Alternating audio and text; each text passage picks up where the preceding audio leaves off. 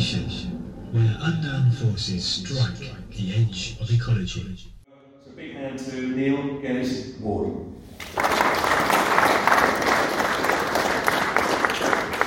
So aliens on the moon. I did do another talk a few years ago for Changing Times. What was it? I forgot what it was. Fairies. Fairies. Encounters with fairies, ghosts and spirits. So that's my other kind of interest, is spirits and ghosts and things like that. But I also have an interest in UFOs and aliens and things. I always wondered, are there really aliens, or is it some sort of scam that we're being led down a road to believe? I don't know. I can't prove there's aliens. I can't prove there's aliens on the moon. I can't prove there's ghosts. But I'm just really interested in the whole subject. So I started to look at the whole idea of the moon landings and the moon and the stars and astronomy as a kid. And obviously with the advent of the internet, I've done a lot more research since. So I did this talk a number of years ago at High Wycombe Paranormal Meetup Group, where I used to run a group similar to this. And I think Andy himself came and did a talk there as well, didn't you? Amongst other people. And we didn't get many people, but it was still a nice little group. And obviously COVID came along and shut a few things up. It's been a bit quiet since. So anyway, can anyone tell me, a little quiz here, what's the 18th letter of the alphabet? Let's work it out. Anyone? R? R, that gentleman? Anyone? Anyone else? All convinced it's R? All agreement? Okay, say R.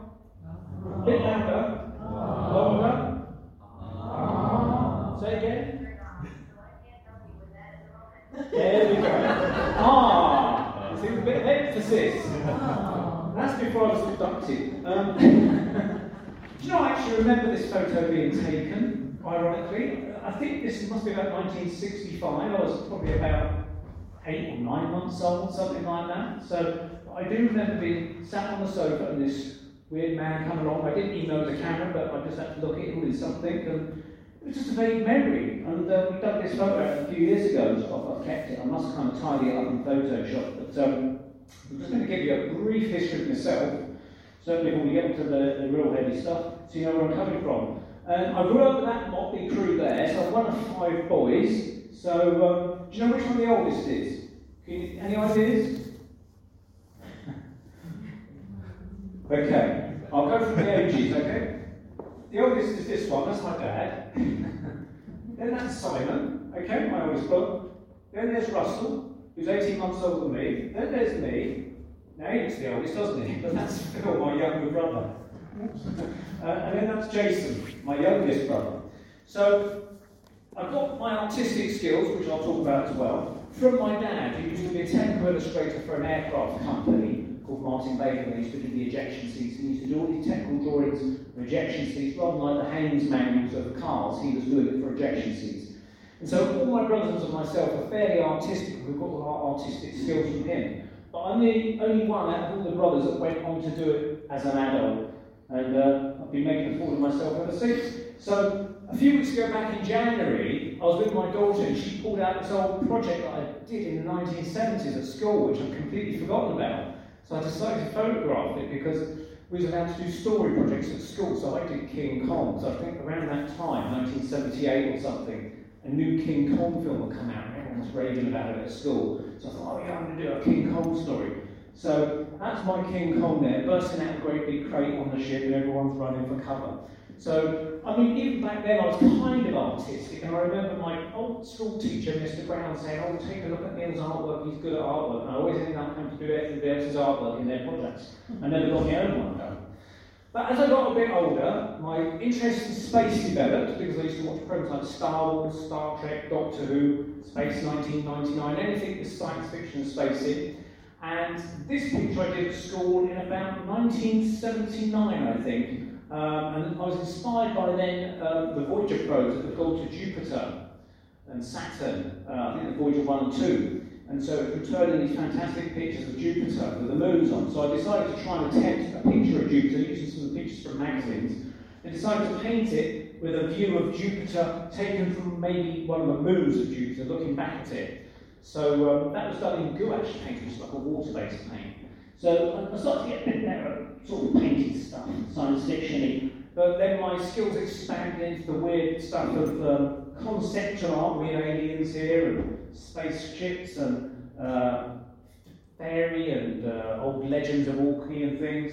More fairy figures here, conceptual artwork here with airbrush, and also done a lot of scratch building models here, which I'll show you a few of those as well. That's some of the artwork I did. That's the sort of scale I work into. That's a number of years ago. That's actually my old next door neighbour's garden, because there wasn't enough room in my garden to put my artwork out on display. So craftily, when she'd gone away on holiday for 2 weeks, I thought, oh, it's lovely weather, I'm going to put all my artwork in her garden and photograph myself sneakily. I think she got her own back though, because when we went away, we found all our homes had been cut down by her, so it's also a karmic thing going on there. So that's the kind of stuff, the pagan visionary artwork, so you've got goddessy, witchy stuff, and green men and that kind of stuff like that. Now, I have obviously moved into the science fiction realm, so you can see the original, this picture over the corner there. This is a flying saucer over a desert, a brilliant original title, as you can tell. Inspired by Roswell and those kind of legends of crashes and things in the New Mexico desert. And I've got this car here, which is actually a classic American car. Now, there's no driver in there, and I always like these ideas of paintings, you can interpret the painting how you want, maybe it tells its own story. Is the driver of the car now in there, or has he run across the desert to escape them, or what has happened to him? You know, you decide, you interpret it how you want to. It took ages to do it though, but I even took a vote on Facebook, you know, what colour should I do the UFO? And I had various mock-ups on Facebook, and people all elected to say they really like the red flying saucer, hence it being red. So most people assumed it'd be a silver one, but this one's red, okay? It kind of shows up a bit there, doesn't it? And as I mentioned, I used to scratch build starships and spaceships. I was actually on that children's show. Does anyone remember Why Don't You from the 1970s? Yeah, some of you do. A bit of a kind of Blue Peter type of show, but it's made by BBC Bristol. I did write to Blue Peter and told that my scratch build models, but the best I could get out of them was a Blue Peter badge. But BBC Bristol took an interest in me. And so eventually they came to my house and filmed me with a sort of 5-man crew and filmed the models that I made. And I was getting more ambitious as time went on. So this one, and this is done on an absolute budget, that was just a load of drawn out cardboard. I literally took cardboard from like Tesco's or whatever, cardboard boxes, flattened them out. I'd already done the design of what I wanted to do, drew it all out, cut it out rather like a pattern maker makes a dress, and scored the areas where I was going to fold this thing up and did it up to tape. But coming down the central column here was a long cardboard tube, like a spine, to strengthen it. And that's like a yogurt carton I put over the tube, and then I constructed this bit at the front out of cardboard. I found these cardboard boxes from somewhere, and put 2 garden canes coming through the centre there. And if anyone remembers, I think it's St Ivel's Gold, the margarine tubs. That's those there, kind of separating these giant engines from the main section. And then I did what they call kit bashing, which is where you get bits of old Airfix kits, anything plastic, and you stick it all on and arrange it so it's kind of functional. And then you spray it all up with different car paints and masking and things like that. And then paper as you've got your own fantastic spaceship. But the trouble is I was getting too ambitious and then getting so big I was running out of room. But yeah, so that's the kind of stuff I did. I actually still do this kind of stuff when I get time to do it. There's another one there, a slightly smaller one, similar kind of thing. But that was, I had my 5 minutes of fame back in 1978 or 79. Now, there's a familiar face here. If anyone can recognise this gentleman, he's at the back there. That's just been pointed out. There's Marcus Allen there, who's at the back there. He's taken part in a podcast that I do with a friend of mine called Andy Chaplin called The Paranormal Peep Show. And we discuss all sorts of things, esoteric, paranormal, which can anything be ghosts, hauntings, fairies, UFOs. And we invited Marcus to talk about the Apollo moon landings, fact or fiction. So a lot of you perhaps know him do that kind of stuff. And with Marcus also we do something called the Apollo Detectives, where we go online and talk about were the Apollo missions completely fact, or were they partly faked, or whatever. We don't know the whole truth, but we have a few suspicions that maybe they're not telling us everything. So if you want to check that out, that's on YouTube or on Spreaker, The Paranormal Peep Show. Now, as I mentioned, I do have an interest in the moon, and one of them was sparked by the fact I did get a telescope when I was about 12 for a birthday present, and I love looking at the moon through my telescope. And then one day, when I was at school, and it's one of those days where you see the moon in the daytime sky. But on this occasion, I was actually at school, and I saw this little Well, I thought, what is it? It looked like a tiny little star right near the moon. And it was there the whole time during my dinner break at school. And I kept looking up and I thought, what is it? And I was thinking, the only way I'm going to maybe find out is when I get home from school, about 4:15, is run upstairs, grab my telescope and look out the window. So it was still there by the time I got home at about 4:15. And I looked through my telescope, looked at this small glowing object near the moon, and I couldn't tell anything. It was still just a tiny, tiny white dot, and it still didn't move. So what I've done here, I've recreated what I saw. It wasn't a photograph of the day in question. I recreated what I saw in Photoshop. So that was like the object there, and there was the moon, and it was just there until the moon went down. Now whether it was Venus, I don't think it was Venus, because I had a feeling that Venus was on the other side of the sky, because I always used to see that come up, it was the first star of the evening, as they called it, when it rose as the sun set. And I haven't seen it since. I didn't know what it was. Maybe it's just a conjunction of stars or something like that, but this was midday that this thing was showing up. You don't normally see stars at midday. So I had no idea what it was. No one else seemed to notice either at school. No one pointed me up and talked about it. I seemed to be the only person that noticed it. I was really dumbfounded. Still to this day, don't know what it was. Don't know what it was.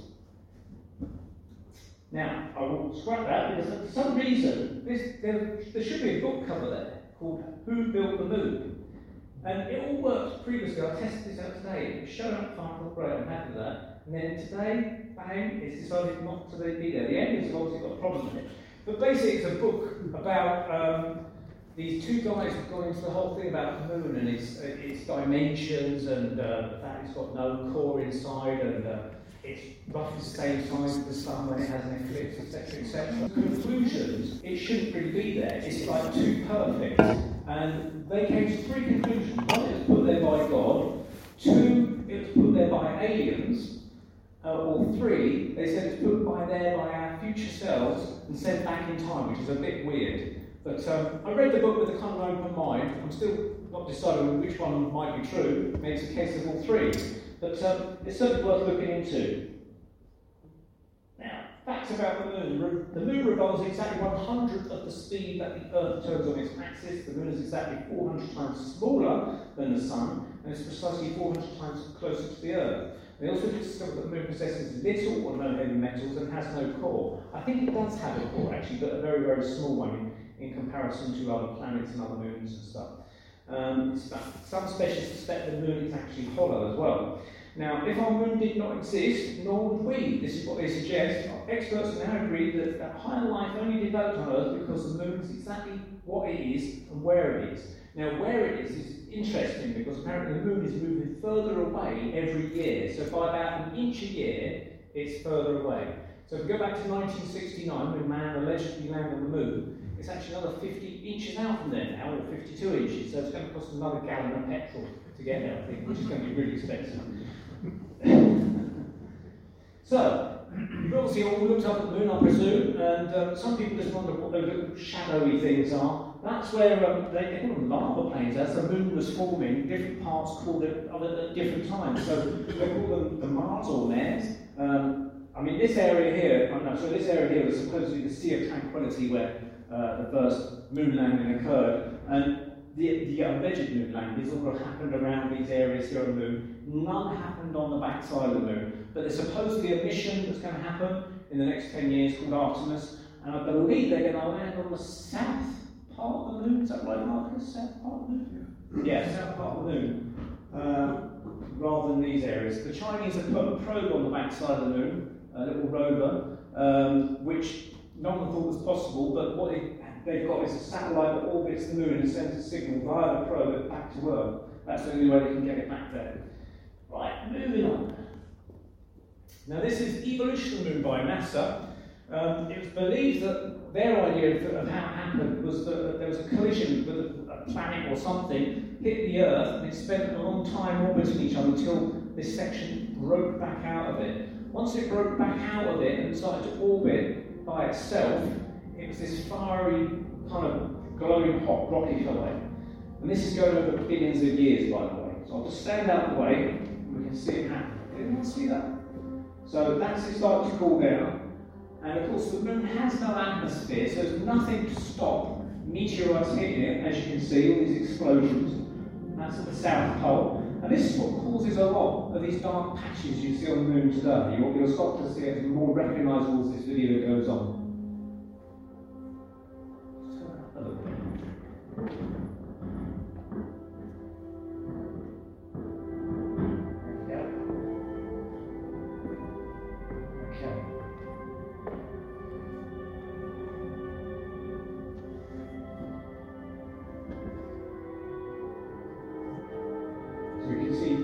Shapes now, which become like the man in the moon face eventually. Okay. And look at that, it says 3 billion years ago or something like that occurred. And then more meteorites hit it, because obviously the moon's covered with craters, basically. So it gets a bombardment, continual bombardment of craters. So here we go with a few more in a second. There we go. Intermediate cratering. Over millions and millions of years. It's a lot clearer now to do.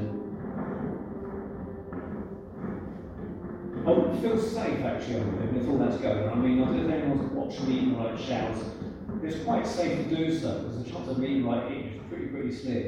And the fact that when you're on Earth, you've got the atmosphere protecting you as such because they burn up. But here, there's no such atmosphere. So, you know, there's so many of these meteorites here, and they can be small fragments of dust. And if you're on there, that, you know, it could take you out basically, getting at that sort of speed. Now, it starts to look more recognisable as the moon we see it today, you see.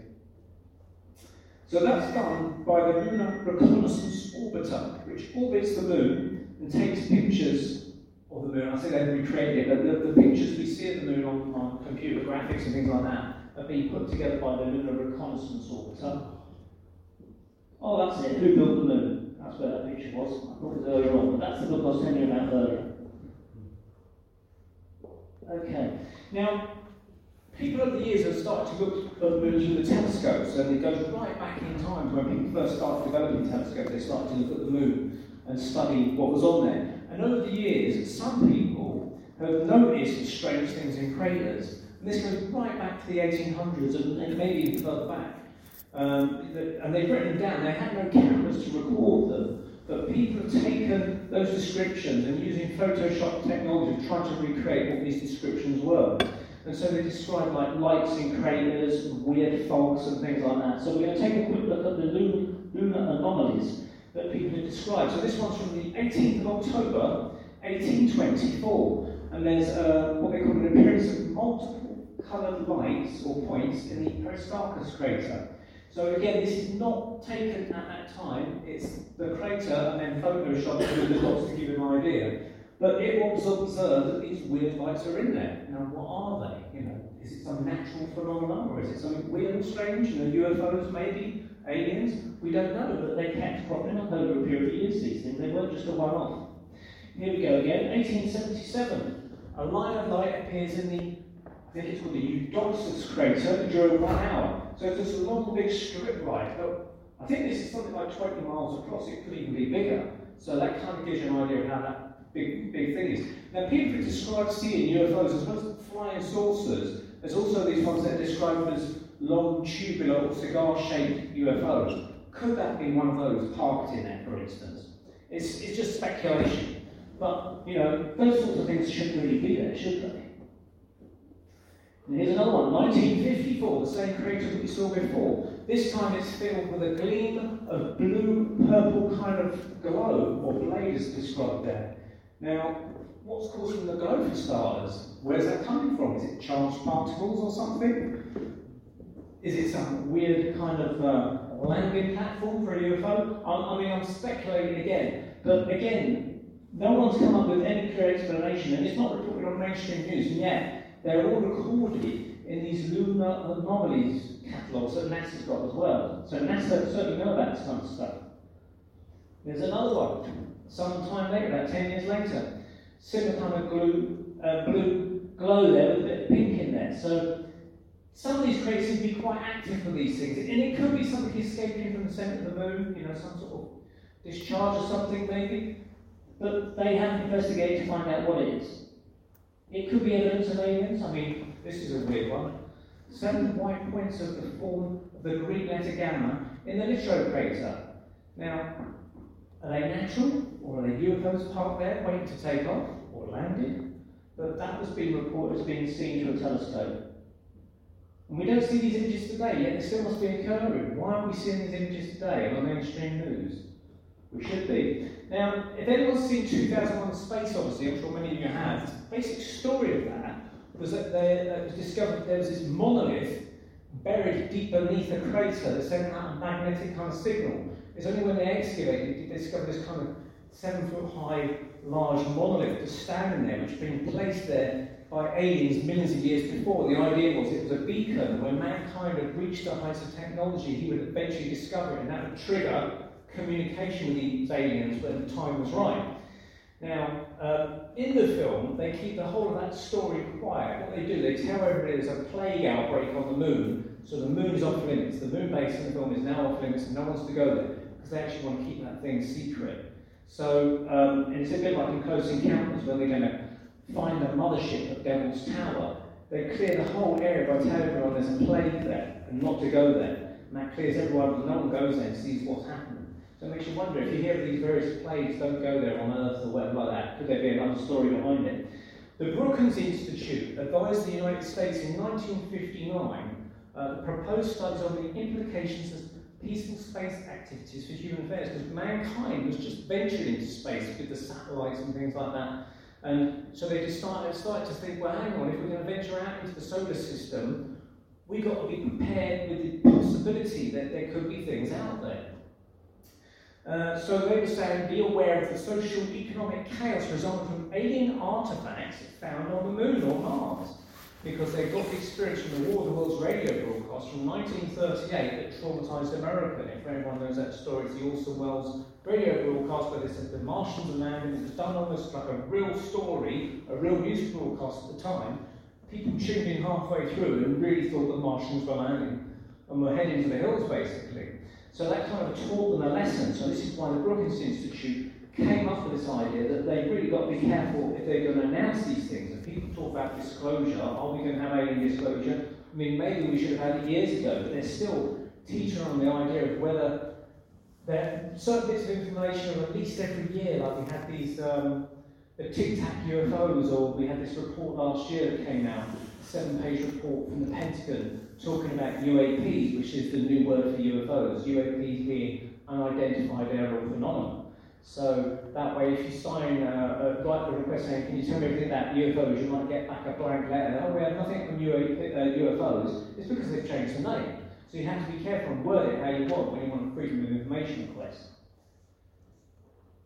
What have we got here? Oh yeah, now I know that I think we've seen this picture before in other talks. This is a rock rolling out of a crater. It's not evidence of aliens, but it's just an interesting image here. So you can see this red line. They think the rock was originally there. Now, something brought it up to there. Now, how it rolled up out of a crater, not quite sure. It might have been some sort of moonquake or something like that.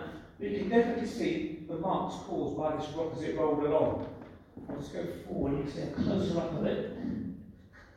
There it is there. You can definitely see the track marks there, a bit like a tractor tyre marks. They leave a certain kind of tread in the mud, don't they? But it's almost something like that. It's got a certain shape to it that's left that indentation. And it's probably about the size of a bus, I think, that rock is estimated to be. So there's definitely some sort of activity on the moon.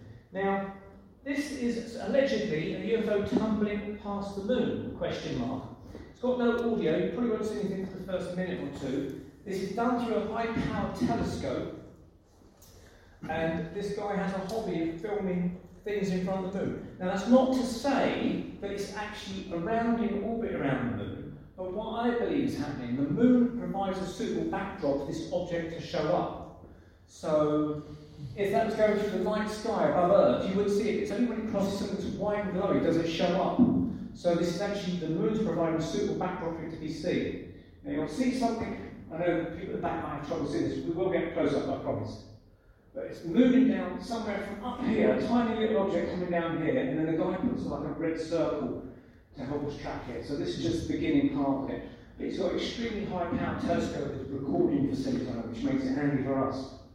So I can't even see it here, but here we go. Now, he's put like a little grid pattern and he's speeded it up. You can see, maybe somebody can see that red arc. It's actually this little red circle there. You'll see it again in a close-up in a second. Right, he's zoomed in now. Can you see that? There it is. Now that could be a satellite, but he says it's tumbling, so maybe it's a loose piece of space debris. Doesn't mean it says aliens on the moon, okay? But from him, he says there's an unidentified flying object, but it could be anything. But it appears to be tumbling, it could be space junk, something in orbit around the Earth, I suspect. But it's the backdrop of the moon that makes it visible. It's not glowing, doesn't seem to be perhaps operational or something. It's not catching the sunlight in any way that I can see. It could be discarded material from a space station or something, or old discarded rocket stages, that kind of thing. Now, a good way of testing that is if you came back, say, the same time the next night, if it's something going around in orbit around the Earth, you'd expect to come back, because these things generally orbit the Earth every 90 minutes or so. So you could presumably come back like the next night around the same time and maybe spot it again, if the moon is in the right position again. It'll only happen at certain points because the moon's obviously moving through the sky as well. And here is it again, you can see it now, it's speeded up. And you can see it moving way across there. A lot of times when you see these things move through the night sky, these satellites and things, they're moving at a hell of a speed, and you can sort of see them whizzing across, you know. And, you know, they can travel around the world in about 90 minutes. So, you know, you've got maybe 10 seconds of seeing something as it crosses the night sky. Right, okay, there's another one here. You get it? This is slightly more interesting. Let's start. He says. No, try again. Next one. Yeah. Here it is. I hope it's going to play. Here we go, yeah. A craft fire thrusters. This is probably man-made. More self-explanatory. It's kind of interesting.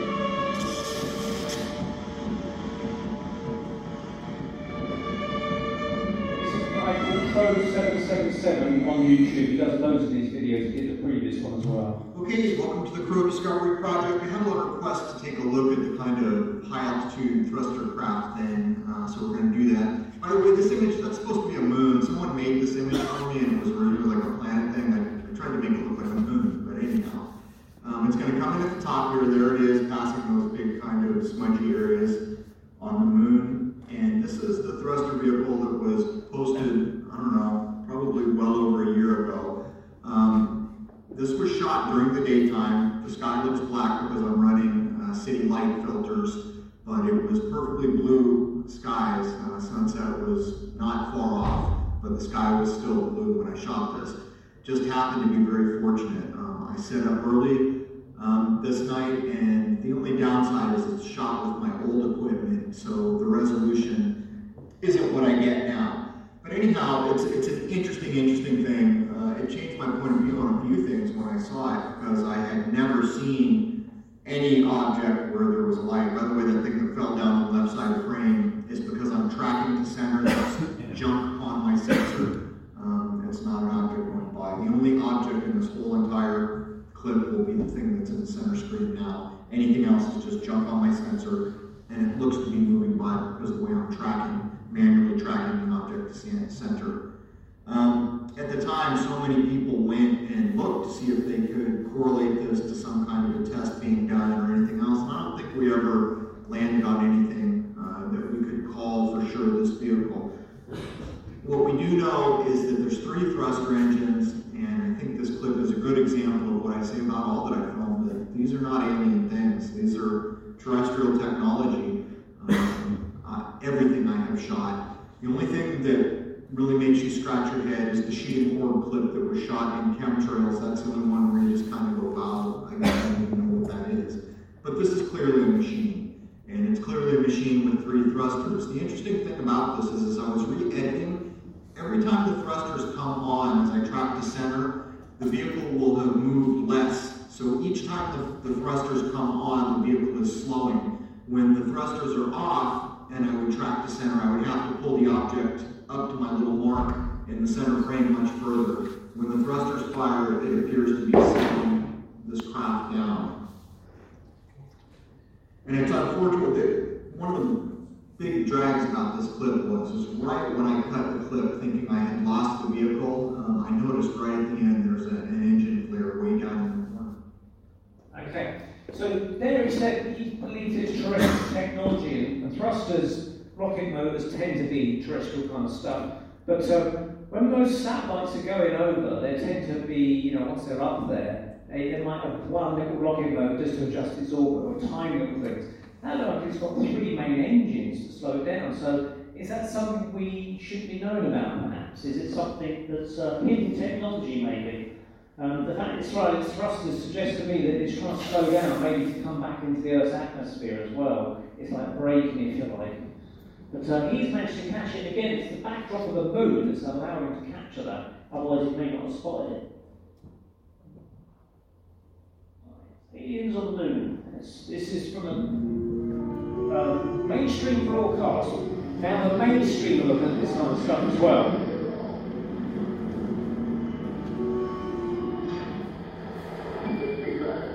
I saw this illumination that was moving with respect to the stars. We were smart enough to not say, Houston, there's a light out there that's following us. So technically, it becomes an unidentified black object. On Neil and Buzz were over the surface, Neil switched to the Momentum channel and spoke directly with the Chief Medical Officer, saying, they're here, they're parked inside the crater, they're watching us. I spotted a lot of stuff and seemed to not belong on the moon. And it has very distinct features of a satellite dishes. The dish itself, the crater shape, it's got a long spike that appears to come out in the middle, all sorts of stuff that looks exactly like a satellite dish on Earth. Tonight, we'll examine all the evidence. We'll attempt to determine if such an alien menace exists. And we'll investigate the baffling case of Apollo 12. The video. Stay quiet. An alien that recovered from the Apollo mission, and this lady that's corpse now, and an alien. I wouldn't trust that myself. It could be other footage that's being incorporated into this video. But you can see that these are various photos that they've got at NASA, supposedly, possible bases on the moon. See, there is there. What is that? A radar dish? There's a tumbling rock we saw earlier on. And these are other lunar photographs of various things. And you go right in, and there's what on earth are they, for instance. So, yeah, normally you get the sound of this and they talk you through it. And again, these are the lights I spoke about earlier. Now, that's something you can find out on YouTube. It's called Aliens on the Moon. It's worth a watch. I think it's on Netflix or something like that. Alright, okay, that's that one done. So yeah, that's from Aliens on the Moon. I think it's on Netflix, possibly on YouTube if you want to try and track that down. It's interesting that mainstream have made programs about this, and they're kind of willing to kind of delve there. And they're taking all these pictures and examining them and enhancing them and things. And they're making their own conclusions. So maybe we are being kind of drip-fed disclosure information slowly, and these little things that creep through like aliens on the moon is one way of going there. Right, an alien base on the moon. This is not from Space 1999, although you might see something. If anyone remembers Space 1999, the Moon Base Alpha, that's that there. But it's not that at all. That's just the introduction to it on this video. This is a guy that's got a very high-powered telescope. His name I can't in a minute. Here we go. John Leonard Olson. He captured the following footage of the moon with an 8-inch telescope, and what he captured on the film is pretty mind-blowing. So you may not see all of it, but I'll try and point some things out as they come up. And some of it actually was a bit similar to some of the stuff we just saw in the video there. Okay, so it's a shimmering effect because that's the atmosphere of the Earth causing that disturbance. You can see these structures here. Oh, there we go. Weird structures, square things. Looks like almost like walls, maybe. Structures over there. Very blurry. Some square sort of stuff up there. And it gets slightly distorted through the lens a little bit. There's definitely sort of square things up here, and that looks like a wall. And some weird, I mean, that could be the way the craters are. But look, more square things up here. Very, very brief, unfortunately. But is that an indication of something long and lost and forgotten about? Okay, now, those structures could be something to do with this man, possibly. This man is Ingo Swann. He's a remote viewer. Anyone heard of him? No? Okay. One person, Marcus?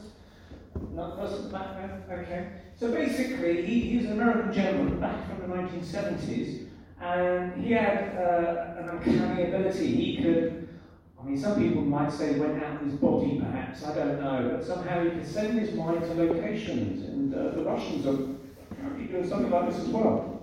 They're using psychics, mediums, and things like that to try and look at each other's technology secretly. And so this Ingo Swann chap was employed by the government to focus his mind on certain coordinates in Russia, looking at tanks or nuclear bases or missiles, anything like that, and he'd have to report back on what he was seeing. But he actually got a little bit bored one day after spending ages looking at this kind of stuff, and he said to his boss, "Can I try something different?" So he recorded everything he did in this book called Penetration, and it's got the picture of the moon there, and that's the clue about what this book is about. So basically, what he did, first of all, he said, "I want to try something different. I want to try and remote view Jupiter." So his boss said, "Yeah, give it a go. Give it a go." So he tried to send his mind there, and this is before the Voyager probes went to Jupiter in about 1979. This was about 18 months prior. So he sent his mind, or remote view Jupiter, and he came up with an interesting report of what he discovered there. According to Swann, his ability to see Jupiter took about 3.5 minutes. In the session, he made several reports on the physical features of Jupiter, such as its surface, atmosphere, and weather. Swann's statement that Jupiter had planetary-like rings like Saturn was controversial at the time. Now, going back to about 1978, no one knew that Jupiter had planetary rings, and it's only when they sent the Voyager probes there about 1979, 18 months later, that they was able to have a really, really close look at Jupiter and the moons of Jupiter, and they discovered there was a planetary ring of Jupiter. Now, it's not seen by Earth because it's so tiny. So it surprised scientists when this was picked up, and yet the Voyager probes picked it up later on, and Swann was claiming that he saw them 18 months beforehand. So he gives a description. They're very high in the atmosphere, and they're crystals, and they glitter. Made stripes like Anza crystals, made like the rings of Saturn, though not that far out like Saturn is. Very close within the atmosphere. He says, "I bet you they reflect radio probes. And it's possible that if you had a cloud of crystals that are sorted by different radio waves," I'm not quite sure what he means by that. That's what he said. So there's Voyager 2, and there's Voyager 1. They were sent out about 4 months apart. They both reached the Jovian system, which is where Saturn and Jupiter are. They're now on the outer edges of the solar system, and they've left what we would term our territory, if you like. And I think they're still sending signals back, but they're in kind of dark space where they're not actually seeing much at all. And eventually they'll run out of power, I suppose, and they'll all go totally quiet. But this is the things that confirm what Swann was seeing 18 months before. Now, this is where it gets very interesting, because of that ability, he could tell what was happening on Jupiter 18 months before the probes got there. People started to take notice of it. One was a chap called Mr. Axelrod, who wasn't employed by the American government. He was just an extremely well-off man who offered Swann a load of money, basically, tax-free, to come and do some remote viewing for him. So he said he was working for the US government, but Swann actually thought he wasn't later on. Axelrod tasked Ingo with a series of moon coordinates. And unknown to Swann, the target moon coordinates, about 10 different locations around the moon, were bringing to mind what he soon realised was an unearthly extraterrestrial presence. So basically, Swann would lay on the couch, he would tune in, and Axelrod would say to him, "Right, here's the coordinates, 22, 23, blah, blah, blah." It's a bit like the national lottery, isn't it? And he would sort of go to that coordinate, and he wasn't even told it was the moon. And he'd suddenly say, "Oh, I think I'm on the moon." And he said, "What do you see there?" And he said, "Well, I can see some machinery," he'd say. "And then I can see humanoids."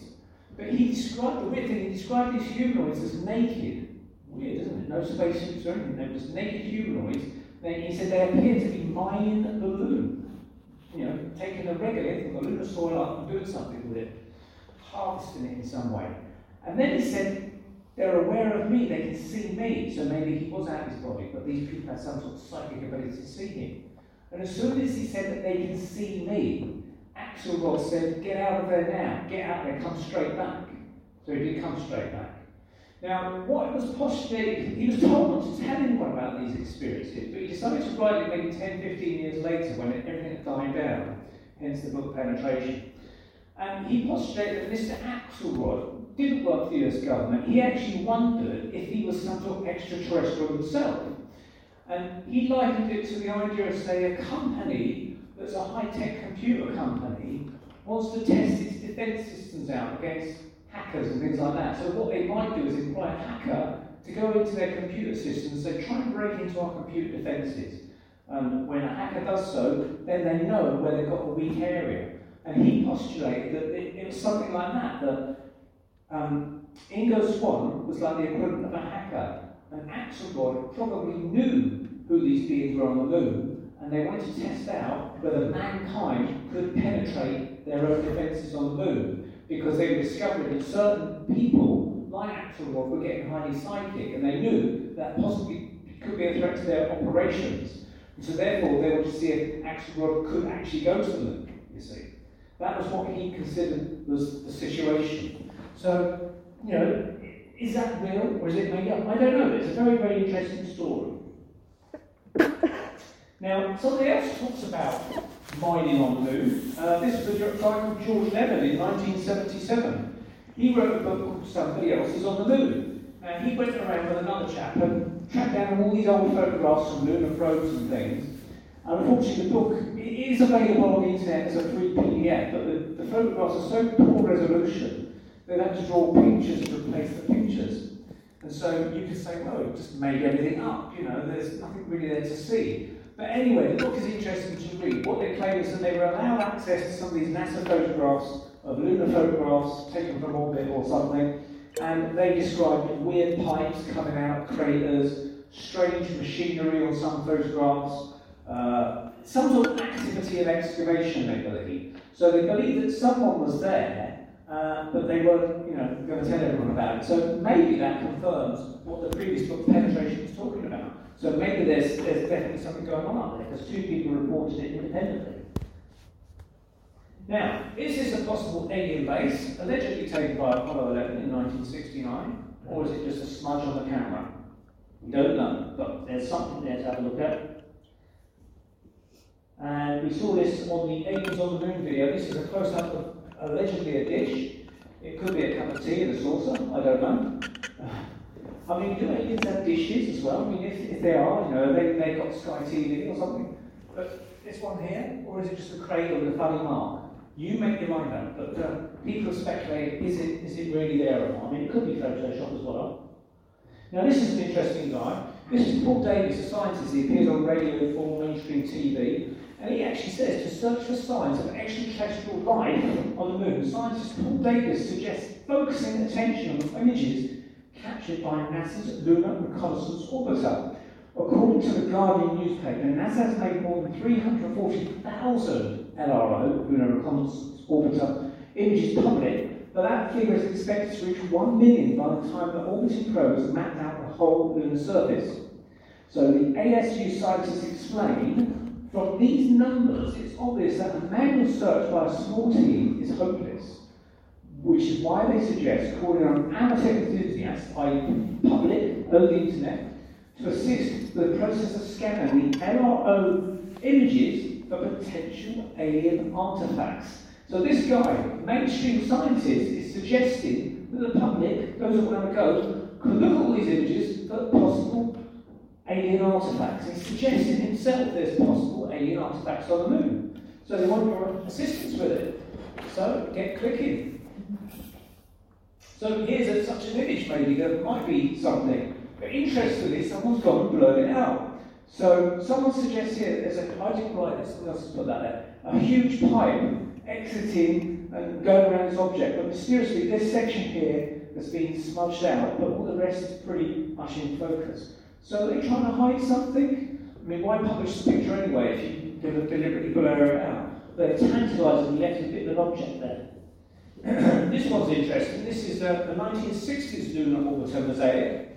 This looks like one of those old digital watches from the 70s, with that kind of face you used to get, you know, you sort of press the button and it used to glow. But it's a weird one, isn't it? This is kind of the lunar surface with rocks and things, and then you've got this weird shape here, which is like bands or something. You know, what on earth is it? There's a little cross there. I don't know if that's something to do with the registration marks of the camera or something. There's some marks up here, maybe that's a scratch negative, perhaps, I don't know. But that's the central information there. But I've never seen anything like that on the moon. That doesn't look natural to me. I mean, someone could have photoshopped it, messed about this to fool us, perhaps. Now, we talked about excavations on the moon earlier. This is possible evidence of that, maybe. So, excavated crater in the larger crater of Flamsteed P.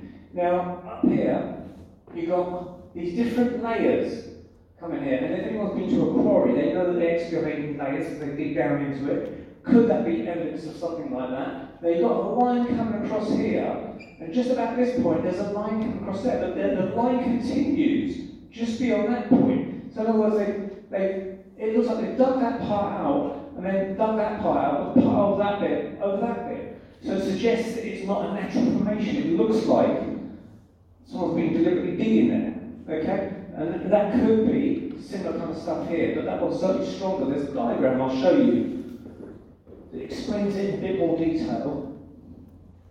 Okay, so that crater we saw. So what it is, the first line of soil came across like that, and it had a point sticking out, which shows it must have been the original part of the excavation, and then someone else comes along and digs another part, piles it over there perhaps, or lays it or something, but it doesn't look natural. You'd expect a crater edge to be more circular around, but this is like two lines intersecting. Signs of aliens, maybe? Okay, and there's a sphere in this one, that's right. Small, tiny sphere, which is there. Now, could that be some 2001-ish? If they excavated some sort of monolith, maybe? But there's more signs of maybe soil and the different layers here to this thing going deeper and deeper down. So it's almost as if they dug in and then piled a load of stuff there to get to that, perhaps. Okay? Now, this is a bit of a weird one. This is from our friend Chrome777. With his camera, he's been filming these things he calls lunar waves, which are like a shimmering wave of energy, if you like, that goes over the moon's surface. And since he put his versions out, other people around the world have done their own versions of the lunar wave.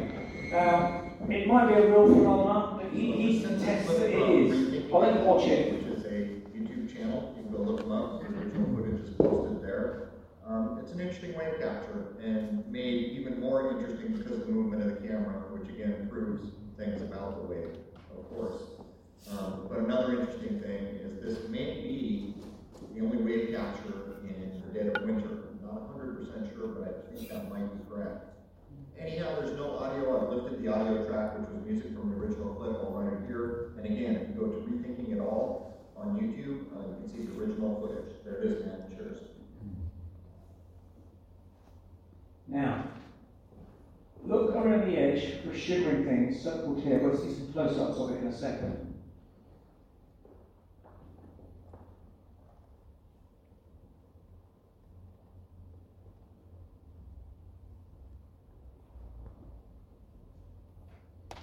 Can't see it up there. There's something up there.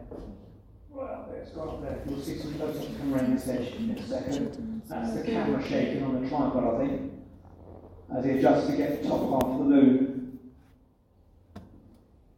He's got to refocus his camera a bit. There it is, more in focus now.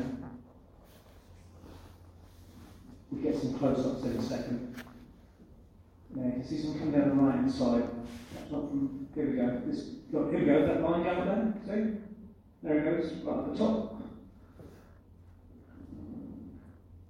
You can see it shimmering as it crosses the whole of the moon. There goes another one. Moon up there.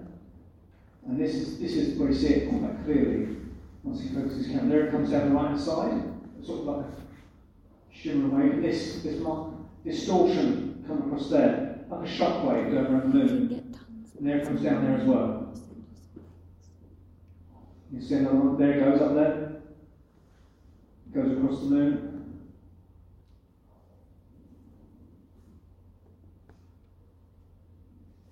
There goes another one. Now this is filmed by someone else, not the channel owner. And these are various people that said, yeah, we've seen it too. We caught it on our cameras. And they sent it to him to have a look at. There it goes quite clearly. You can see that one go around there now. There, around the corner. And then they slow this one down, as you can see it there. It's a distortion. Now, they claim that that is, you know, a natural thing, but I have also seen counterclaims that you can do this in an editing program. I actually tried it myself in a program called Adobe Premiere, and I could simulate it, but I couldn't get it exactly the same. But maybe they're just much more adept at it, you know. It could be a fake. I'm not saying it's definitely aliens on the moon or anything like that. It could be just something, it could be a natural phenomenon we've just not discovered. But I thought it could be also an indication of something else. Now, allegedly this is taken by Apollo 16, and it's a jet out of the King's crater. So it's a crater that seems to be billowing some sort of dust or something. Is there something there chucking it out? Could that be some excavations going on there? You know, if they're doing things and clearing these things, maybe they're not using diggers like we would, maybe they're just blowing stuff out, you know, using high pressure pipes or something, you know. I mean, in that book earlier, man said there are precise pipes on there, maybe they're using pipes that excavate craters.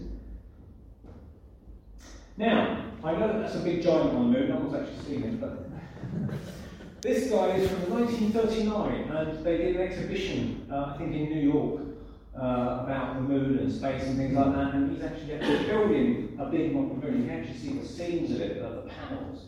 But you can see that he's doing a fairly realistic job of it, and he's obviously taking his time. So presumably he hasn't finished it, and I presume that that will be where he seals it all up, so you won't see those lines. But it just goes to show that with a bit of practice and things, you can make large, convincing models of the moon. And here's another one here, maybe a bit later on. You only need half of it. Was this for a film maybe, 2001 perhaps, I don't know. But there's an artist there working and sculpting parts of the moon. Now if you took all those camera things away and you move that moon to the right, put a few stars in there, you can perhaps think, oh yeah, it's definitely the moon. It's actually a model. So it shows how we can be fooled by these things. So this is getting me onto the Apollo subject I mentioned earlier on. You know, who believes we went to the moon as astronauts and things? Everyone? People convinced by that or not? Ooh. One person, out you go. Okay, so this is a famous photograph from 1972 featuring the geologist, a scientist that went to the moon, and he was Harrison Smith. He later became a senator, Senator Smith, after retirement from the Apollo missions. And this is him, the photograph taken by Gene Cernan, who was the other astronaut on the last alleged moon mission, Apollo 17. And there's the American flag there. And it's a nicely composed shot with the Earth up there. But is it really real? Is it actually on the moon or not? Well, I mentioned I do the Apollo Detectives with Marcus and a few other people online. And one of our researchers, a guy called Scott Henson from Canada, that spotted this. He spent about 10,000 hours going through these lunar photographs, examining it, because he believed in it. He said, well, what's all this stuff about the fake Apollo stuff? Yeah, plenty of time was had because he was spending time at the hospital with his parents that were ill at the time, so he had a lot of time to kill whilst he was there. So he went online and spent a lot of time going through these photographs, examining close up. And he believes that he discovered some problems with that photograph. Now, there's the close up of the flag there, and there it is even closer. And he's discovered there's the arrows indicating what looks like wetness in the flag, damp water in that Apollo flag. I'll get another closer up image. There we go. Now, anyone who puts t-shirts and things out on the line to dry, you're perhaps familiar with the way things dry out in the sun. Some parts are dry and some parts are still damp as it dries out. Well, here we go. There is these dark shadows here. Now, this is a shadow caused by the crease in the flag. Just like that's a dark shadow. But here, you've got these bright hot spots of light where the sunlight is hitting the stars. So therefore, that lightness should be light to there as well, but in fact it's dark. because you've got this what appears to be dampness, and it's drying back as it shrinks out and evaporates. Now, should that be really happening on the moon? And why is it wet?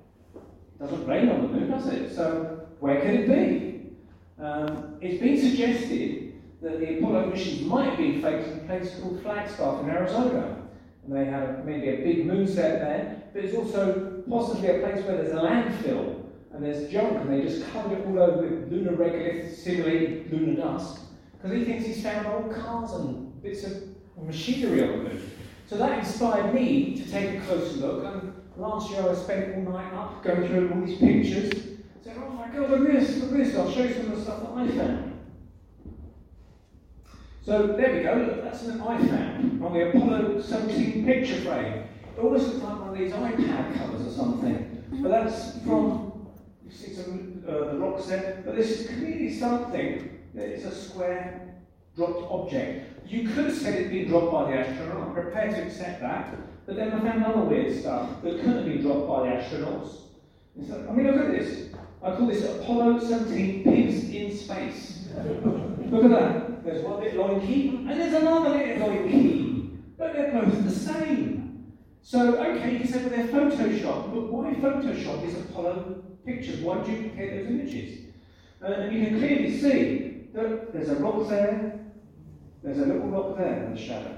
Now, there's a bit of darkness here, but there isn't one there. So, could it be a mistake, or have they intentionally put whistleblower clues in these photographs? It's a very strange thing. I mean, is that the shape of the rock like a pig, or is that something in front of it? I don't know, but anyway, I call them pigs in space because that's the way I laid them up on my thing. But that's from an Apollo photograph. So, that's when you start having some serious doubts about the whole thing. Anyone to iron a spacesuit? Well, then don't worry about taking an iron because there's one on the moon. There we go, look. It even comes with its own handle. As long as you've got a suitable place to plug it in, away you go. Just charge it up on the lunar module, you can iron out those greases. So this, you could say, oh, there's just a rock behind a rock. Maybe that's the case. But from a distance, it looks very odd. And you think, well, hang on, if I was an Apollo astronaut and I saw something like that on the moon, I would go over and take a look at it. But obviously they were told to take rocks back with them. This one comes with its own handle to lift back into the lunar module. It's a bit of a weird one. But that's not the only one I've seen. There's another one with a handle. This looks like one of those things when you do, there's punting things on the ice and curling or whatever that is on the ice, but that's got a little kind of handle with a kind of thing. Maybe it's a different type of iron. Scott Henderson believes that it's an old landfill site with all sorts of junk in there. They just covered the whole thing over. So maybe these are things that didn't quite get covered over in the landfill. Now, again, is this aliens? Maybe not. But look at this. There's a circular thing there that goes back. So that's like, I call it an oil drum, but it may not actually be an oil drum. But again, I have to give it some sort of name as a kind of description to people. But it's got a very circular flat top with a kind of, it's got a bit of dent in it or something, but then it goes back down. And then this rock here, it's very square, oblong. It's situated against another rock there. Some of these rocks look suspiciously chiseled or cut or something, like as if from old... when you see the old ruins of Egypt and you see all these bits of broken temples and things like that, that's what it kind of reminds me of. But this one's intriguing. It looks like a big oil drum or something, And this was from the Apollo 17 mission. Now, I don't think you can see that clearly, but that's so far away in the distance. And this is why most people miss these things. Whereas I've gone in and looked right at things in the far distance. I'll show you the picture I've got it for in a second. But I call it the door, because it looks like a door of a train or something. That's be where it's clear. You can actually put this, you can touch the rock behind it. There's a sort of shape there. It looks like, in the photograph, it looks like it's laying against rocks and it's just been dumped there. But it doesn't look natural. It doesn't look like part of the rock structure. When you squint, you can see it a bit better maybe, This is a good one. Look at those. A couple of cookies there if you're hungry. Faces, duplicates in that rock stack. Here it's not there, but clearly that rock stack is the same as that one. So again, if they're actually on the moon and you're getting duplicate different rock stacks, look exactly like the next rock stack next to it. As an astronaut, and you're a geologist, and it's Apollo 17, it's your job to go and find these things, but they conveniently missed them. They're too busy with their Genesis rock. That's the kind of pictures that I was looking at. So this is a mosaic from Apollo 17. Station 7 they called it. It's where the astronaut goes click, click, click, click, and they patch it all together. So you could say, oh, it's where they patched it together, they've duplicated things. But a lot of these objects I found are not sort of like between one picture and another. They definitely appear as just one single picture. But you can download these from various sites like NASA and what's the other website, Marcus, you can get them from? Lunar Planetary Institute. And there's another one, Flickr as well, isn't it? Flickr.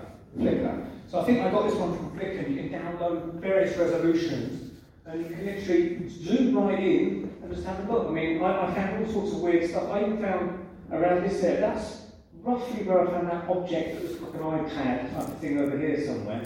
But I found various things around here. The little pigs on the moon are over here. But you tend to find them in shots where there's like, as if they're near a crater, there's loads of rocks around there. And that's where you sort of start to find weird things that shouldn't be there, which, you can't explain. The weird door thing that I just showed you earlier, if you had find this photo, it was right out over here. So I don't just around, I literally started went into the picture and scanned all the way through. And I might do it over a couple of nights. But I've done it to so many different pictures, not just the Apollo 17 ones, Apollo 15 and things like that. Now, getting back to the aliens thing, this is a guy called Carl Wolf, who was in the US Air Force in the 1960s. Has anyone heard of Stephen Greer? Many people? Yeah, okay. So you might know that he did, back in 2001, the Disclosure Project, where he took about 20 witnesses from the military, Air Force, scientists and people like that, got them all together at the press club in New York and basically gave a press conference to whoever wanted to come and look at it, and they would be telling you everything they knew about UFOs and what was being hidden from the public, and they were citing various evidences. And this guy, Carl Wolf, came on and talked about what he saw. So I'll just get to the next image. I can get there. Here we go. That should play. Here we go. It's slightly reversed, but this isn't the press club. Just listen to what it says. 1965, I was belonging to the Lunar Orbiter Project at NASA, Langley Field. Dr. Colley was in charge of that project.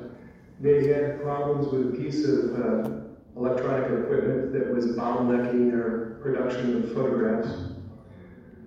I went to the facility, and when I walked into the facility, there were scientists from all over the world. I was stunned actually to see people at a NASA project from all over the world. It didn't make any sense to me initially. I was taken into the laboratory where the equipment was malfunctioning. I couldn't repair it in the dark. I asked to have it removed. Airman second class was in the dark room at that time. I was also in Airman second class. I was interested in how the whole process functioned, how the data got from the lunar orbiter to the laboratory. I asked the young man if he described the process to me. He did. About 30 minutes into the process, he said to me, in a very distressed way, by the way, we've discovered a base on the backside of the moon. And then he proceeded to put photographs down in front of me, and clearly in these photographs were structures, mushroom-shaped buildings, spherical buildings, and towers. And at that point, I was very concerned because I knew we were working on compartmentalized security. He had breached security, and I was actually frightened at that moment. And I did not question him any further. And a few moments later, someone did come into the room. I worked there for 3 more days, and I remember going home and naively thinking, I can't wait to hear about this on the evening news. And here it is, more than 30 years later, and I hope we hear about it tonight. And I will testify under oath before Congress that what I'm saying is the truth. Okay, very interesting stuff. So that's a photographic technician who worked on the Lunar Reconnaissance Orbiter pictures that we've seen earlier.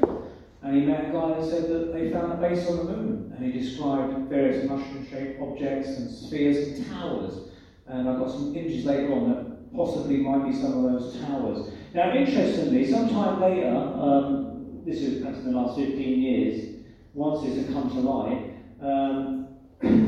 this is a funny thing. This is an article written by a journalist in America, and she says, significantly, whistleblowers have come forward to claim that NASA and affiliated government agencies have a policy of destroying or altering photos that reveal artificial structures on the moon or in space. Carl Wolf, who we've seen, for example, claimed that he witnessed NASA, the NSA, that's the National Security Agency, and the US Air Force cooperating to remove such structures from Apollo and satellite imagery when detected. The Washington Times had this to say on Wolf's whistleblower testimony, which I think is a very dumb statement. She goes, likewise, Carl Wolf's claim it was actually told about a base on the dark side of the moon by a NASA official was never proved. It's only hearsay. Surely, if someone at NASA has seriously breached national security by making such a claim, they would be prosecuted. Now, the thing is, NASA is not going to prosecute someone, I would think, if they start talking that they've seen photographs of bases on the moon, because that means they have to go to court and give their side of the story. And they have to start maybe disclosing things or open up vaults and files that they don't want to talk about. I think they just rather the whole problem goes away. So this is why I think these people aren't prosecuted, because if you start prosecuting, then people can start saying, hang on, you definitely got something to hide, you're trying to cover that guy out, you're trying to silence it. So by ignoring it, they're hoping the problem will go away. So I thought it was a very dumb statement. Now, Dr. Ken Johnson, he was the guy that worked on the Apollo missions. He's another apparent whistleblower, and he was a manager, sorry, out of the way. He was a manager of the NASA's Data and Photo Control Department, and Johnson claims he also witnessed moon photos showing artificial structures and was asked to destroy the photos. He refused and was fired by NASA. So, you know, that's another guy that says he's seen these things. Now, this is possibly, although I don't believe it's real because I think the moon landings were possibly fake, people speculated that this is a UFO hiding behind a hill on the moon. It certainly looks like a saucer shape, but here you've got this little black line. Now, because I've worked in broadcast TV, one of the jobs I did was actually look at technical faults in television, and one of them that we had to watch out for was a thing called edging. And that's typically where you get a white object in the picture, and because it's too much for the cameras to cope with, it would kind of try and bring the level down and contrast it and artificially create this black line in the image. It's more on analog TV than digital. And I think that's what we're seeing here. So this is one hill here, and you've got another hill over there, but because it's so bright, it gets weird edging. But people who tell me that's a flying saucer with a shadow behind it, I don't actually believe it's a flying saucer at all. But you might sort of see stuff like that on the internet. There's another example, which is this one here. Again, you notice that these flying saucers just happen to be on the very edge of the horizon. And I think this is the case of edging here, which is artifacts in the video or something. And people have said to me, hang on, I've heard Neil Armstrong talking about aliens on the moon, and apparently, you know, he said there's all these saucers on the edge, and he reported it back to NASA. Well, you know, that proves the moon landings happened because Neil Armstrong saw aliens on the moon. Well, the statement I heard about this is that supposedly Armstrong said the words, yes, sir, they're here on the edge of the crater. What was the word? Yeah, he used sir, but I can't remember what it was. But he said, yes, sir. You used the word sir. And I said to whoever told me, I said, but hang on a minute, listen back to all these Apollo recordings. Have you ever heard of Armstrong talking on the radio back to NASA and calling anyone sir? He never called anyone sir. He'd go Houston or NASA or whatever, blah, blah, blah. He never called anyone sir. So I don't think that's a true statement. But I wonder if these stories are put out as counter-intelligence to help us think that the moon landings happened. So they put all these little stories that circulate with it that they pretend is hush-hush. So therefore, or don't tell anyone, but they actually saw aliens on the moon, Neil Armstrong and Buzz Aldrin, but they were told to keep quiet. Therefore, you psychologically believe the moon landings happened, you see. It's more like a counter kind of psyop thing. They did this in wartime as well. So anyway, the research continued, and I found some very interesting images on this website. And I thought, oh, that looks good. That's definitely a moon base. Look at that there. Look, wow, oh gosh, that's definitely a moon base. But is it?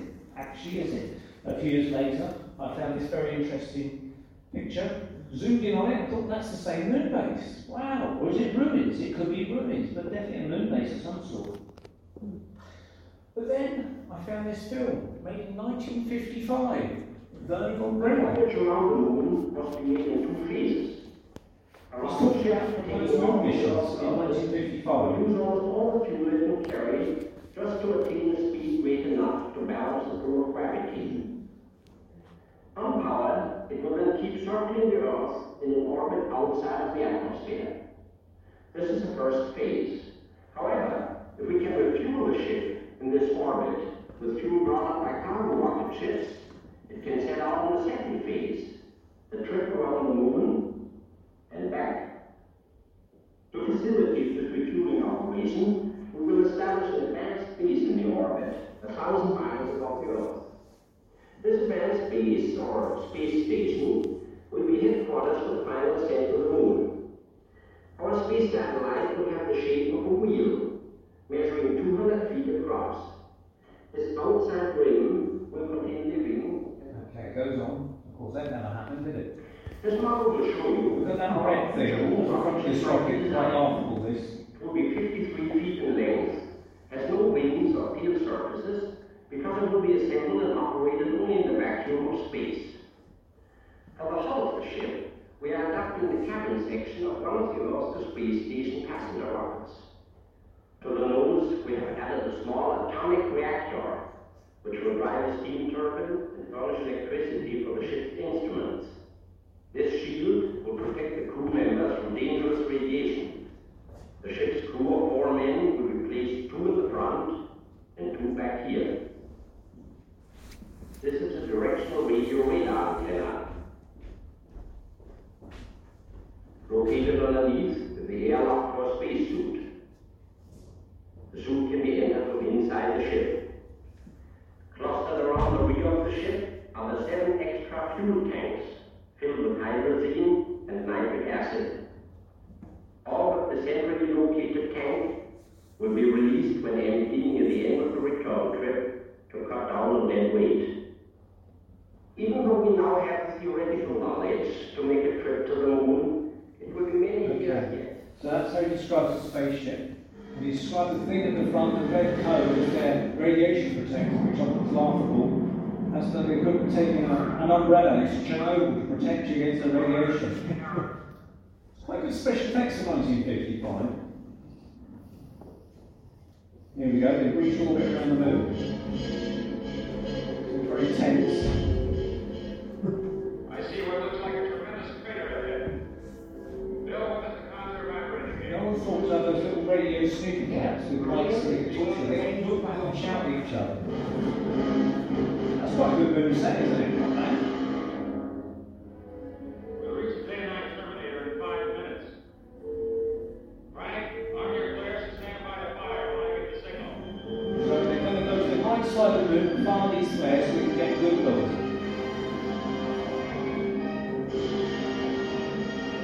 Here they come.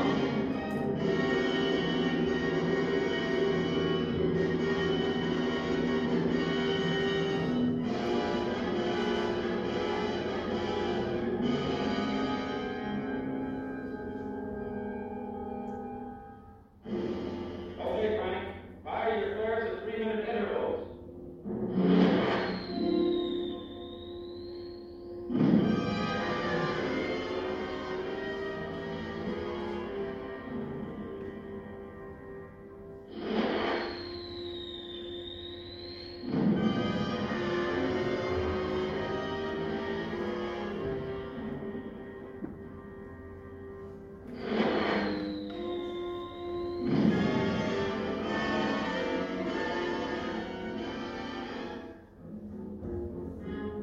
Captain, I'm getting a high factor of 33 degrees. My simulation counter indicates a high degree of radioactivity on the same bearing. Contour map shows a very unusual formation of about 15 degrees southern latitude and Spotted something. It's a flare in that area, quick.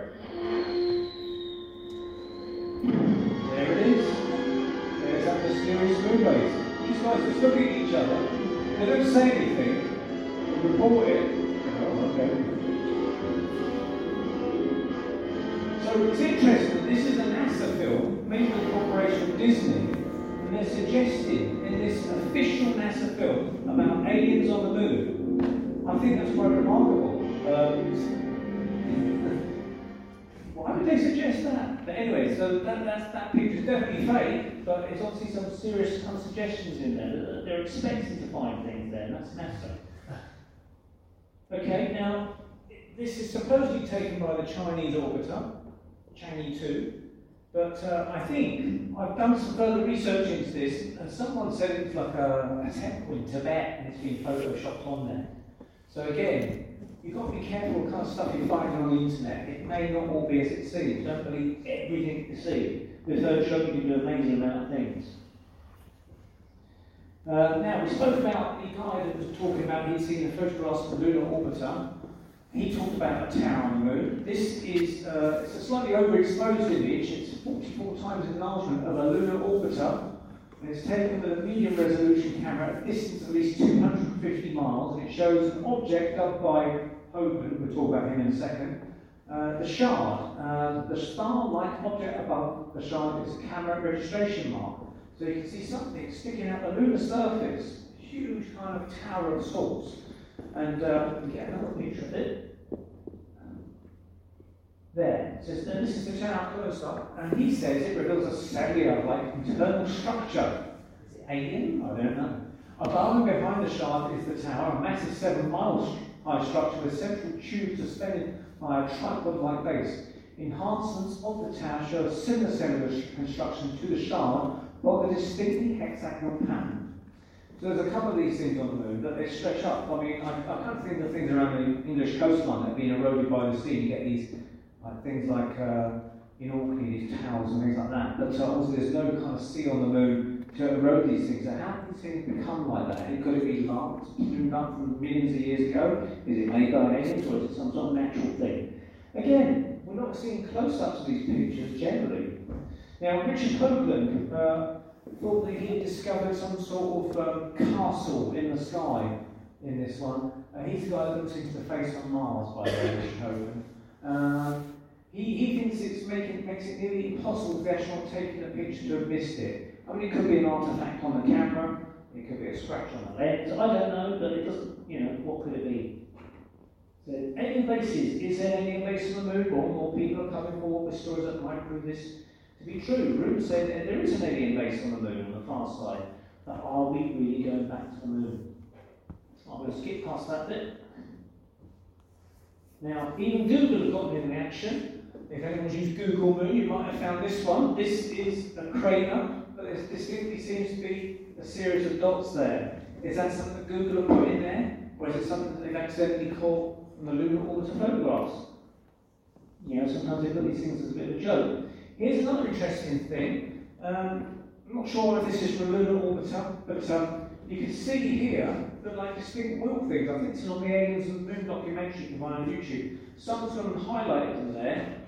And if anyone's seen The Empire Strikes Back, the rebel base on the planet, ice planet Hoth, they're these kind of disc-like structures as part of their rebel base. Someone has likened these to that kind of thing there, but should they be there on the moon? I mean, is it really there? It's a weird thing. Definitely some sort of strange structures there.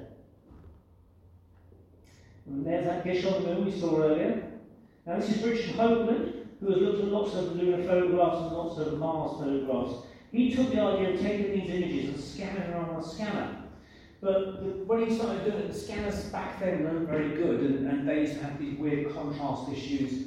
And so some people suggested it's just an issue. I mean, this is where he believes that he calls them glass-like structures on the moon. I don't think there are these glass-like structures on the moon. I mean, it's embarrassing to the aliens when they're trying to get changed to go to bed, and they're in their glass towers, and you can see all their bits, if they've got them, of course. So here we are, the moon structure, you've got this, what he claims is a weird glass-like structure on the moon. I think that is more of an artifact of the early scanners that they used to have. That's a close-up of it there. Now this is, someone's put here, and it's a skeptic that it's come from, because these are the hairs that appear on the scan. Because Richard Hoagland had a big bushy beard like Father Christmas, he's got Hoagland's beard hair, he's put in very sarcastic tones.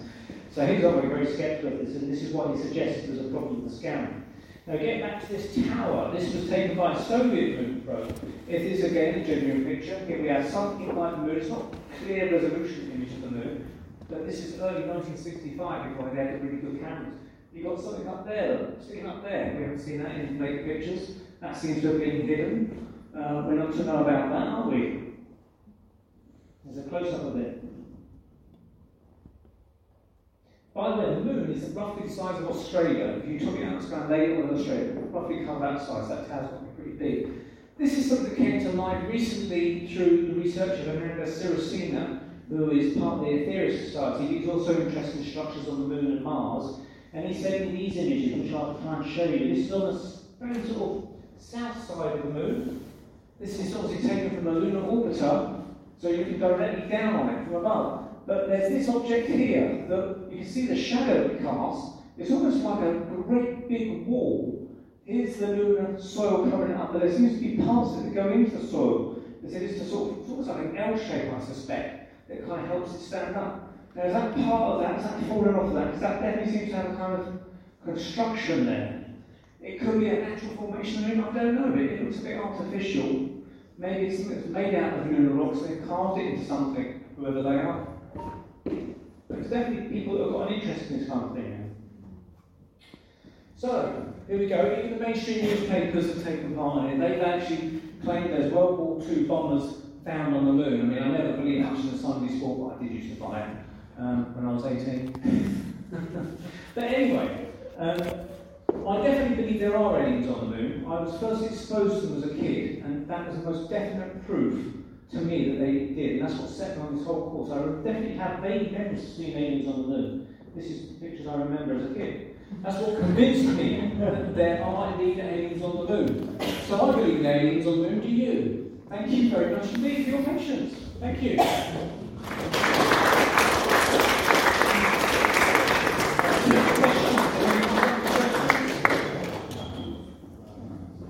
Any hands up for questions? All back up now. Yeah. Has there been like over 200 bodies carried on the planet since about 2020? Around Earth, you mean? Oh, these, yeah, that's right. There's last year or the year before they were discovering these monoliths in various parts. But yes, Utah. Then it started to spread out, and a few appeared in England. Yeah, and then people sort of mysteriously took them in the night, didn't they? Made of metal or something. I think it's obviously a big joke. Someone's having a bit of a laugh, some sort of artist maybe, or someone doing it. It's quite intriguing. There's a bit of a craze for it about 2 or 3 months. And a friend of mine actually went to search at one because he found somewhere that one had been put there, and he drove all the way there and found it had been gone by the time he got there, so he was well disappointed. So, yeah, there have to also be the film 2001 has been an inspiration to people with this monolith idea. But they've actually discovered possibly, I wouldn't say definitely, possibly monoliths on one of the moons of Mars. I think it's, I forget the names of them, there's 2 moons of Mars, they're like asteroids. Phobos, something like that, Phobos. But they actually believe there's a monolith on there that's got to be examined. But again, you're not seeing photographs of that all the time. You know, we hear about it, but you don't necessarily see close-up pictures of it. But Buzz Aldrin is referred to it as well. Any more questions? Oh, 2. There's 2 at once there. Andy's hand went up, then the gentleman. Shall I do the gentleman first? Yeah. I watched the video just reportedly what was a recording of conversation, and I think it was the Apollo 11, where the commentary went the alien first astronaut said to the other one, and she was told our visitors are back, but they I can't remember the actual commentary, but it indicated that they were being watched. And I wonder if you've actually seen that. I've heard references to something similar. I would have thought that I think the Apollo missions went up into Earth orbit, but I don't think they could get beyond that, to be honest. But I think that if you're going to get up into Earth orbit, I think it's highly probable that UFOs, if they're around, would take an interest in what you're doing, technology-wise, and they could probably, there's been claimed by people in the shuttle they've seen objects, in the International Space Station, where they've seen objects out there. So I would think that man's early exploits are going into space on Apollo missions or Soviet missions. I know that Soviets reported strange things as well. So it will come to surprise me if they've reported seeing things, but still doesn't prove they actually went all the way to the moon, but they've probably seen things in low Earth orbit. Yes, I think they were camouflaging what they were saying. Yeah, they say it in a kind of hidden way, don't they, like a security kind of way or something. Yeah, they've probably written it down, something of what they saw, rather than told the whole story. Andy had a question, I think, didn't you? Yeah, Neil, I mean, you showed the images of the clearly duplicated moon rocks. Yeah. Without question, the pigs. Presumably, that is something that has been done in more recent years. Photoshop didn't exist back in the 60s. You could then brush it, but that does look like Photoshop. Are the original images that they claim to be available somewhere in the NASA record? Because, you know, those are clearly official images, yes. Mm-hmm. So presumably at some point they did not have those amendments to them. Has anybody gone back and tried to find the original images in the image bank? And if they are missing, that in itself would be an interesting phenomenon. Mm. Well, I know that the famous Buzz Aldrin photograph, which was used on the Time magazine cover, Man on the Moon, and Buzz Aldrin standing over his watch. I think you told me about this, Marcus, where the original photograph showed him and he was in a hot spot of light, and the rest of the background was very dark behind him. But in later years, when NASA had re-released that image, mysteriously, all the lunar background behind him was all equally lit up as well. And so the accusation was that he was under a small spotlight, but the rest of the light didn't reach the rest of the moon set. And so obviously NASA heard about this claim, so they've tried to doctor it with later images by lighting up the back of the moon set. And I have also heard claims of interviews of people where they were walking past technicians and they said, "Oh, what are you doing there?" And someone said they're with an airbrush or something. "Oh, we're covering up the UFOs on lunar photographs or something, you know, airbrushing them out in some way." And that's, I think it's Donna Harris, who's a UFO person. That's what she claimed she saw. So there definitely seems to be some tampering with these images throughout their lifetime, and especially when Photoshop comes along. I mean, I just found a picture of the Earth in space image about 3 months ago, and it looked like, or was it? No, I think it was the moon. Sorry, a picture of the moon in space. It looked quite genuine. But I took it into Photoshop and I tweaked up the contrast a bit, adjusted it, and I could clearly see an outline of a square that suggested it had been cut out and stuck on an even bigger background. And that was just using Photoshop in a very simple way of adjusting the contrast. And I suggested in one of these Facebook groups, I said, "Oh, I've got a picture of the moon, it looks like it's clearly been cut out." And this guy who's a moon believer said, "Oh, you're clearly lying," you know. I said, "No, I'm not." And I was going to try and come back and challenge him on it, but by the time I came back in the evening to say, "Here's the picture," he had disappeared out of the group, unfortunately, so I couldn't prove my point to him. But it's like they'll admit, they'll just say, "You're lying, dead flat." And you said, "Well, I'm not, I've got the evidence, you know, and here's the link, you can try it yourself." It disappeared before I got a chance. So these things are there to have a look at, but I mean, if you find some of the pictures, there probably are pictures where you find they haven't been adjusted, and they haven't added them. What I find baffling is that why have you got to, okay, I understand you've got to stitch up the picture nicely, but why have you got to duplicate these rocks, you know? It does seem a bit strange. Why have you got to have 2 pigs in space rather than 1? You know, it's a bit weird. And then why have you got these rocks where they look like cookie faces in 2 sets of rocks? It didn't seem necessary. And then there's the other things like the objects. I mean, I found things, I could turn the whole talk into a public talk, but that'd be for another day. Well, I found like things like pipes on the moon. I found something like a digital watch or a watch hanging off something. Found possibly bits of glass on there. So, there's just so many things that are moon anomalies. I don't trust any of the NASA pictures or many of the NASA pictures. Put it that way. I might believe, say, Jupiter and Saturn and that kind of stuff. That you can send probes out there, but I'm just a bit dubious about this whole moon mission thing, especially when it talks about aliens on the moon, Neil Armstrong has seen aliens on the moon, etc., etc. I think that's a bit of a celebration to make you believe they went there. Most people would just laugh at you if you talk about the moon missions being fake. My dad does, he doesn't understand, but then again, he hasn't looked at the photographs, you see. It's only when you dig down deep and look at these photographs, you start to question, thinking, oh my God, there's something not quite right about it. Anyway, I hope you've enjoyed it, found it interesting, and I'm happy to come back and talk about other stuff like fairies and ghosts and much more down to earth stuff at some future time. Thank you very much indeed. Cheers. Thank you.